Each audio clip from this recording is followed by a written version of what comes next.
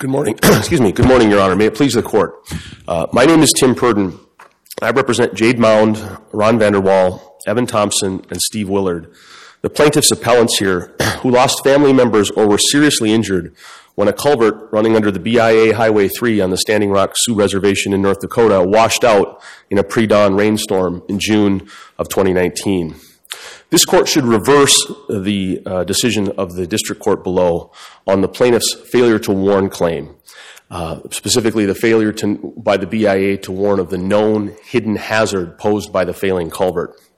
The reason that this Court should overturn is that the two Eighth Circuit cases cited by the Court below, Walters v. United States and Demaray v. the Department of Interior, they were cited by the Court below as controlling that they are, in fact, distinguishable.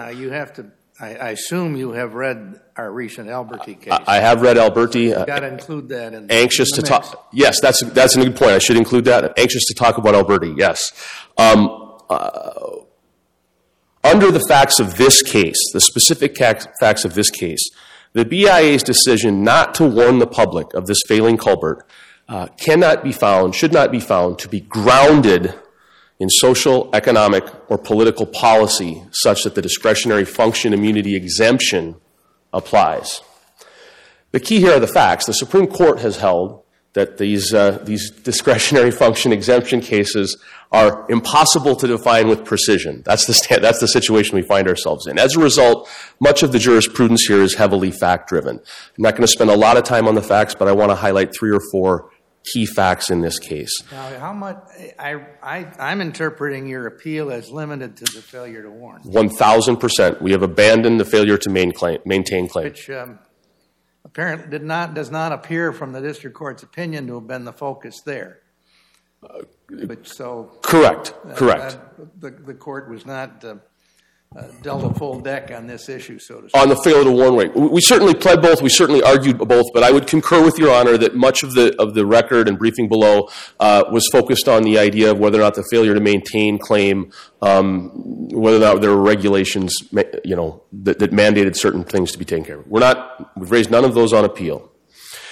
The BIA clearly knew in 2014, 5 years before this incident, they knew this culvert was failing, and it was. Well, I don't mean to cut you off, but to me there's a more fundamental question. And I know we're dealing with the discretionary function exception here, but I'm having a little trouble almost on the proximate cause issue before we even get to that, because let's assume the BIA put a sign up 5 years before this failure that said this culvert. Well, I don't know what the sign would say, first of all. Would it say this culvert's in danger of washing out? Caution? I don't know what it would be. But if you've used that, if you've gone by that sign 5 years, is that going to give you any particular warning that it was washed out this night? Well, we certainly have signs. I'm going to tell you what the sign should have said. We have signs that say danger falling rocks, and people drive past them all the time, but they're still there. This sign should have said danger washout potential, use caution in rainstorms. And such a sign, again, I didn't look at the Eighth Circuit pattern jury instructions for today, but I can tell you in my recollection, the North Dakota pattern jury instructions to a jury say that a warning given shall be presumed to have been followed. That is, I understand your question, but we do see other warnings in similar situations, and the law presumes that they're followed. So I'm going to skip ahead through the facts. I'm going to get to the meat here. The question is whether or not a decision on whether or not to place a warning sign is grounded in social, economic, or political policy. For certain, there are such decisions that are made that are protected by the exemption. Right? Alberti is one of them. In Alberti, when you're designing a facade, when they designed the facade of the federal building in Des Moines, Iowa, they created a walkway that led to a man with limited vision injuring himself. And the Eighth Circuit held that, the government there, the General Services Administration, weighed safety versus aesthetics. And that's the sort of discretionary function that can be found to be immune. And there are other cases like that, many of them involving national parks and signs. And we agree that if the National Park Service decided not to put a sign on the edge of the Grand Canyon saying "Danger, Grand Canyon, don't fall in," that as they weigh that versus the aesthetics of the view, that's a legitimate policy determination that's protected by the exemption. Here, we don't have any of that. There's no aesthetic concern here. The sole policy that the government can point to, that it claims makes this discretionary, is the de minimis cost of putting up the sign. That's it. There's no aesthetic consideration. There's no political consideration. It's a solely economic consideration, and it's limited to the de minimis cost of the sign. Now, there's no evidence in this record that anybody at the BIA actually considered this, actually wondered how much a sign would cost. We're here on a motion to dismiss, but it was Rule 12b-1. Does the court have jurisdiction? So the court considered voluminous materials provided by the government to support its position of a discretionary decision. Nowhere in that record is there anything about anybody at the BIA considering the cost versus safety of these warning signs. As we've talked about, there are a lot of warning cases out there. Alberta, there's a lot of people falling at post offices and federal buildings, but there are only two cases, really, that I've identified that deal with the risk, the failure to warn a motorist of a roadway hazard.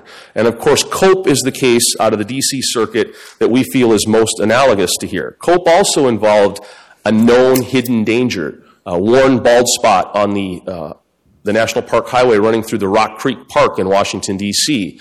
The National Park Service, someone skidded out, there was an accident, there was a lawsuit. The National Park Service said, well, we're the National Park Service. There's an aesthetic versus safety analysis here that's discretionary. And the D.C. Circuit said... I was going to ask you about Cope, but not in this context. Okay. In the context in which we have interpreted and applied Cope. Right. And was that the focus in the district court? Did anyone argue that? I believe I argued Cope to the district court. Yeah, do what Cope did, but, right. But that's not the way we right. interpreted Cope. You may very well be referring to the Meter decision, Your Honor, which you authored. That's right. Right. Okay. So, how did the Meter court distinguish Cope?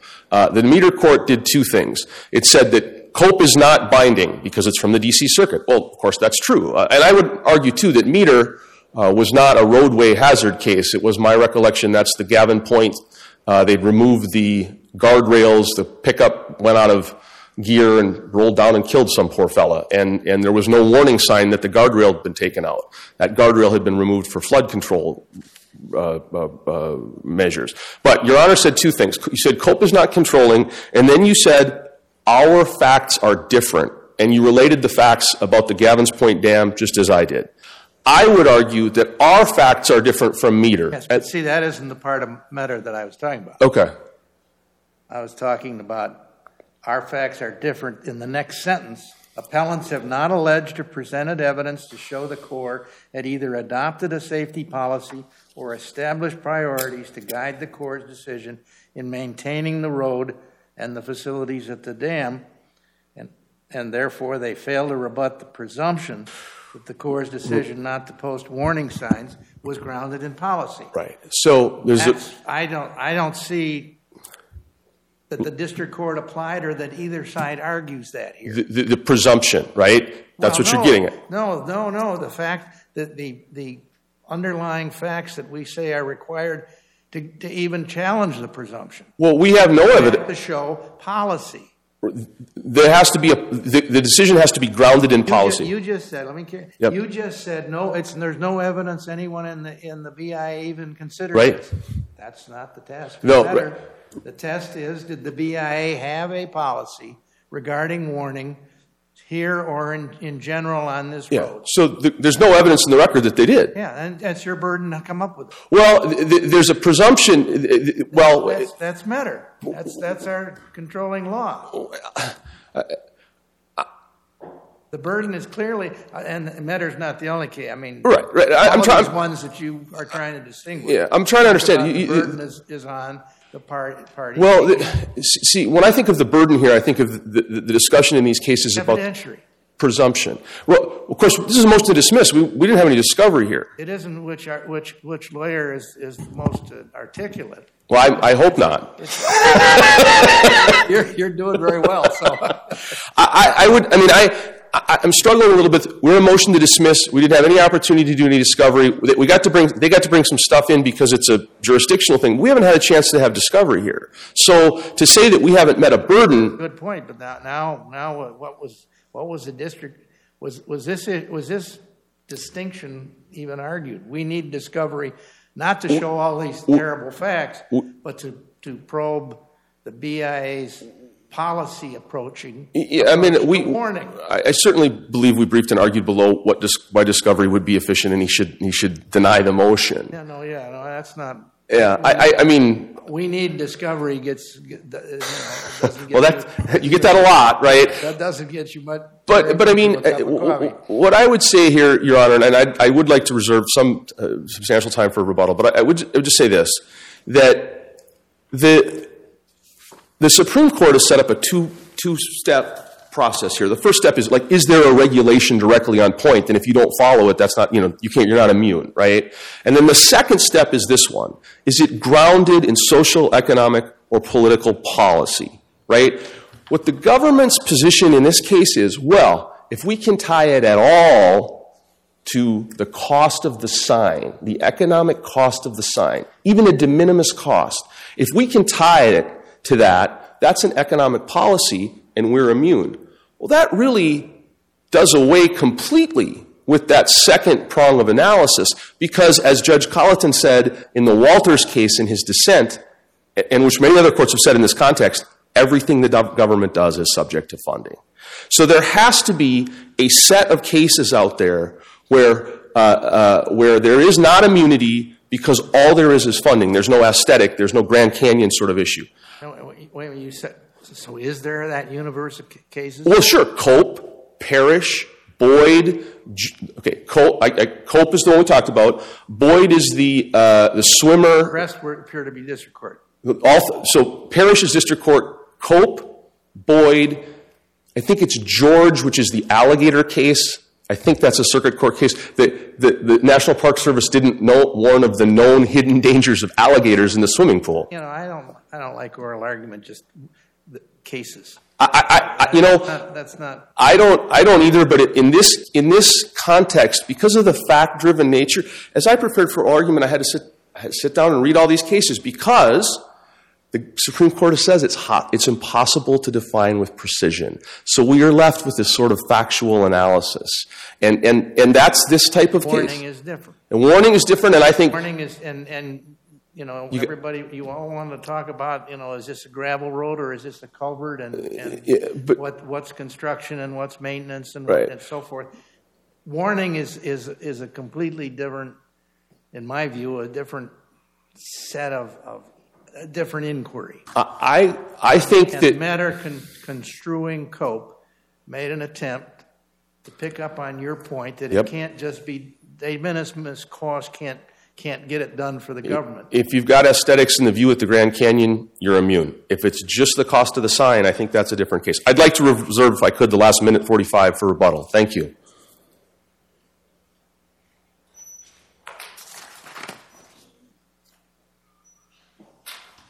Mr. Dos Santos?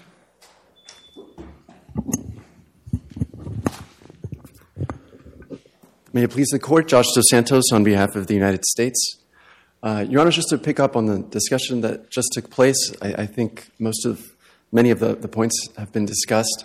I would just briefly note that... You need to speak up a little bit. Sorry. I don't know that the mic will do it. Just to pick up on the discussion... The discussion that I just had with opposing counsel leads me to pose you this question.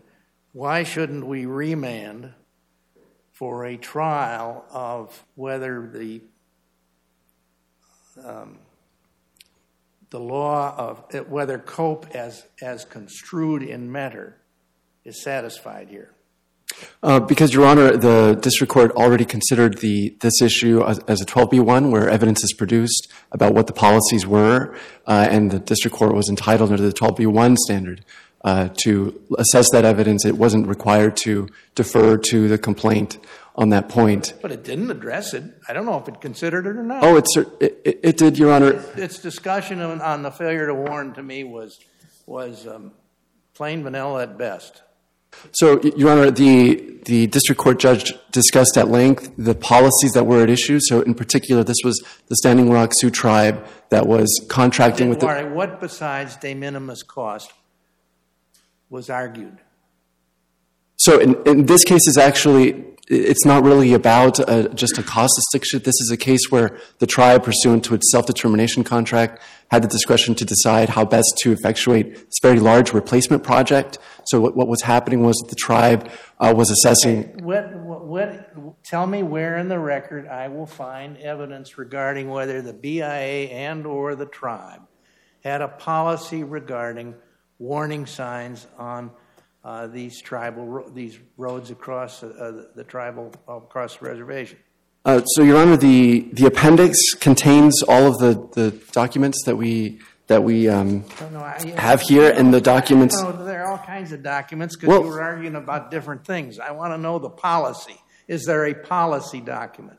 The BIA requires the Indian tribes, when they're in control, to post adequate warning.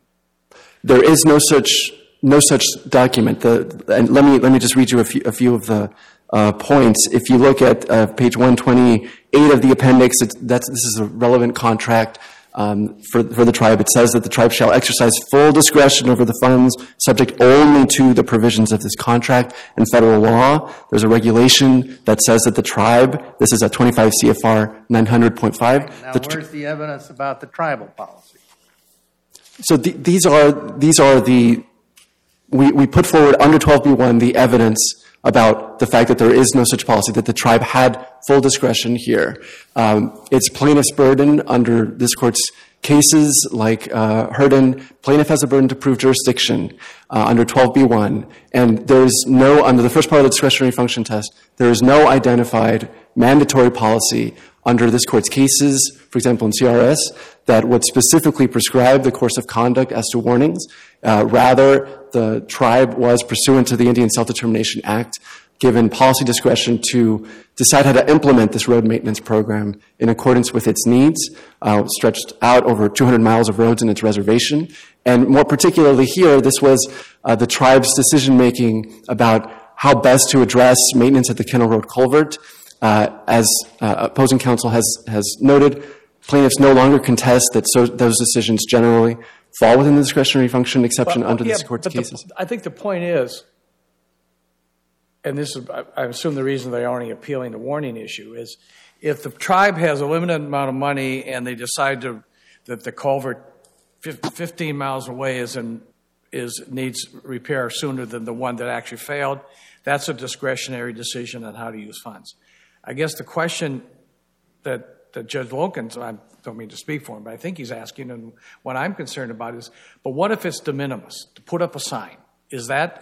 Are you saying, is there any policy consideration here other than economic for their failure to make a warning? Yes, Your Honor. So 2 points. One is this court's cases, but let me first address, this case. So the tribe here, as you noted, has 200 miles of roads. It had a list of 50 priorities, 50 projects that it was undertaking. The record is undisputed that it did not have enough funds to undertake all of them. It needed to, for example, sometimes save money from one year to use the next year to allocate with others for larger projects. As to the Kennel Road culvert, the tribe conducted assessments. It conducted an environmental assessment, an engineering assessment. It decided, as between options like installing a slip liner versus replacing the whole thing, it was going to replace the whole thing. This is a very massive project. Well, I'm pretty sure that if this was a highway an accident on a state highway, at least in the Eighth Circuit or in Minnesota, there would be a negligence cause of action against the highway department. And it wouldn't be, sovereign immunity would not preclude it. And therefore, whether the highway department had a policy to go out and make sure that to determine what intersections or curves or whatnot may be hazardous and to post appropriate warnings, that would be discoverable, and its presence or absence might not be determinative. But I mean, a 12b1 motion invites the court to hold evidentiary hearings on fact issues that are required to decide jurisdiction. And my suggestion is, why isn't this such an issue? Well, number one, plaintiffs have not argued for that and did not, I don't believe, request an evidentiary hearing, or if they did, the district court must have denied it, but I don't exactly know the particulars of that. But what is true under this court's case is that it is the plaintiff's burden to establish jurisdiction. I mean, you're talking too fast and too low. I'm sorry. So just to reiterate that it is the plaintiff's burden to establish jurisdiction, we have documents here establishing what the tribe was doing. And let me just point this court to the... You're talking about the decision not to replace the culvert. We're talking about the decision of whether to put up a sign. So let me just point the court to Metter, for example. So in Metter, the Army Corps of Engineers had decided to conduct repairs along a shoreline, and it took off guardrails. It already had in place a policy about keeping up guardrails, which doesn't exist here, for example. But it took them down, and it was deciding how to best address the repairs. And this court said, in the context of that safety project, when you're undertaking a project like that, it is within the discretion of the Army Corps of Engineers to decide how best to address. This was just a dangerous road. No, it was, Your Honor. The tribe was undertaking replacement of the culvert. Well, you mean there was equipment out there? They hadn't done it for 5 years, and they weren't planning to do it for another 5, right? That's all the record shows. No, Your Honor, respectfully, no. The record shows that the tribe had conducted assessments and then was securing funding from the BIA because it was such a massive project. They needed additional funds. Now, as the court explained in Metter... Yeah, but the policy question is, what do we do in the interim when we aren't doing P-Turkey and there's no indication to the people crossing this culvert that it's hazardous?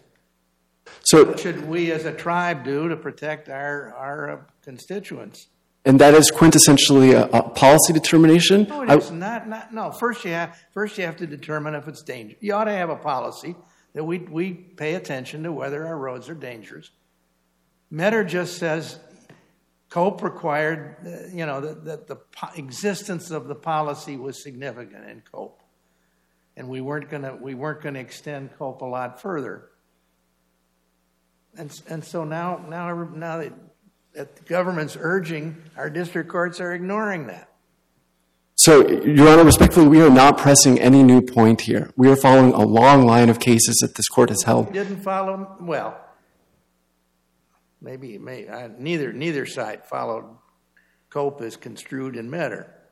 So there should have been a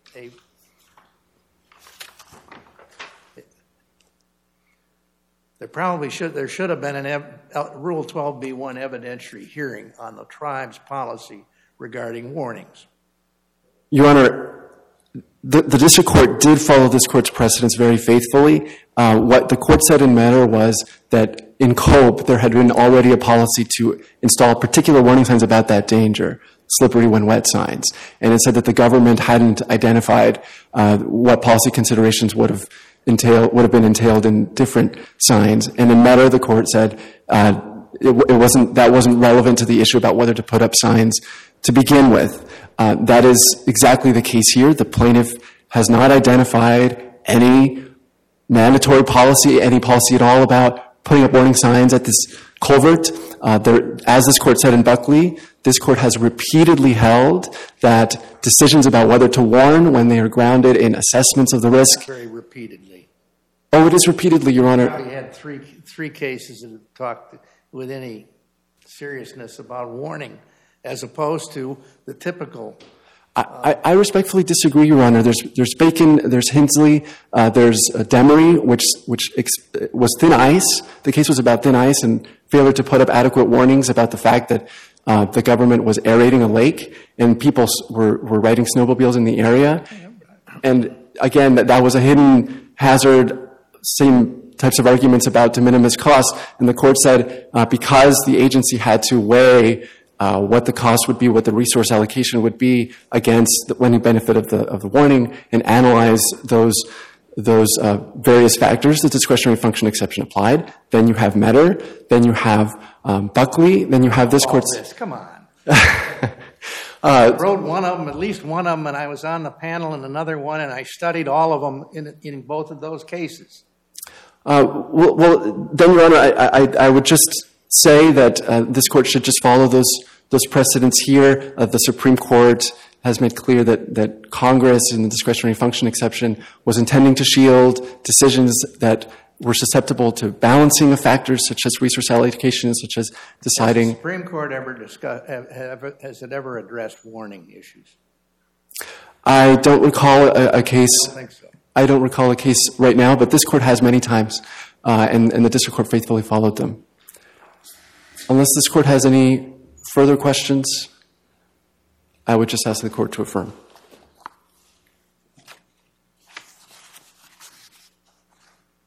Thank you very much. For rebuttal?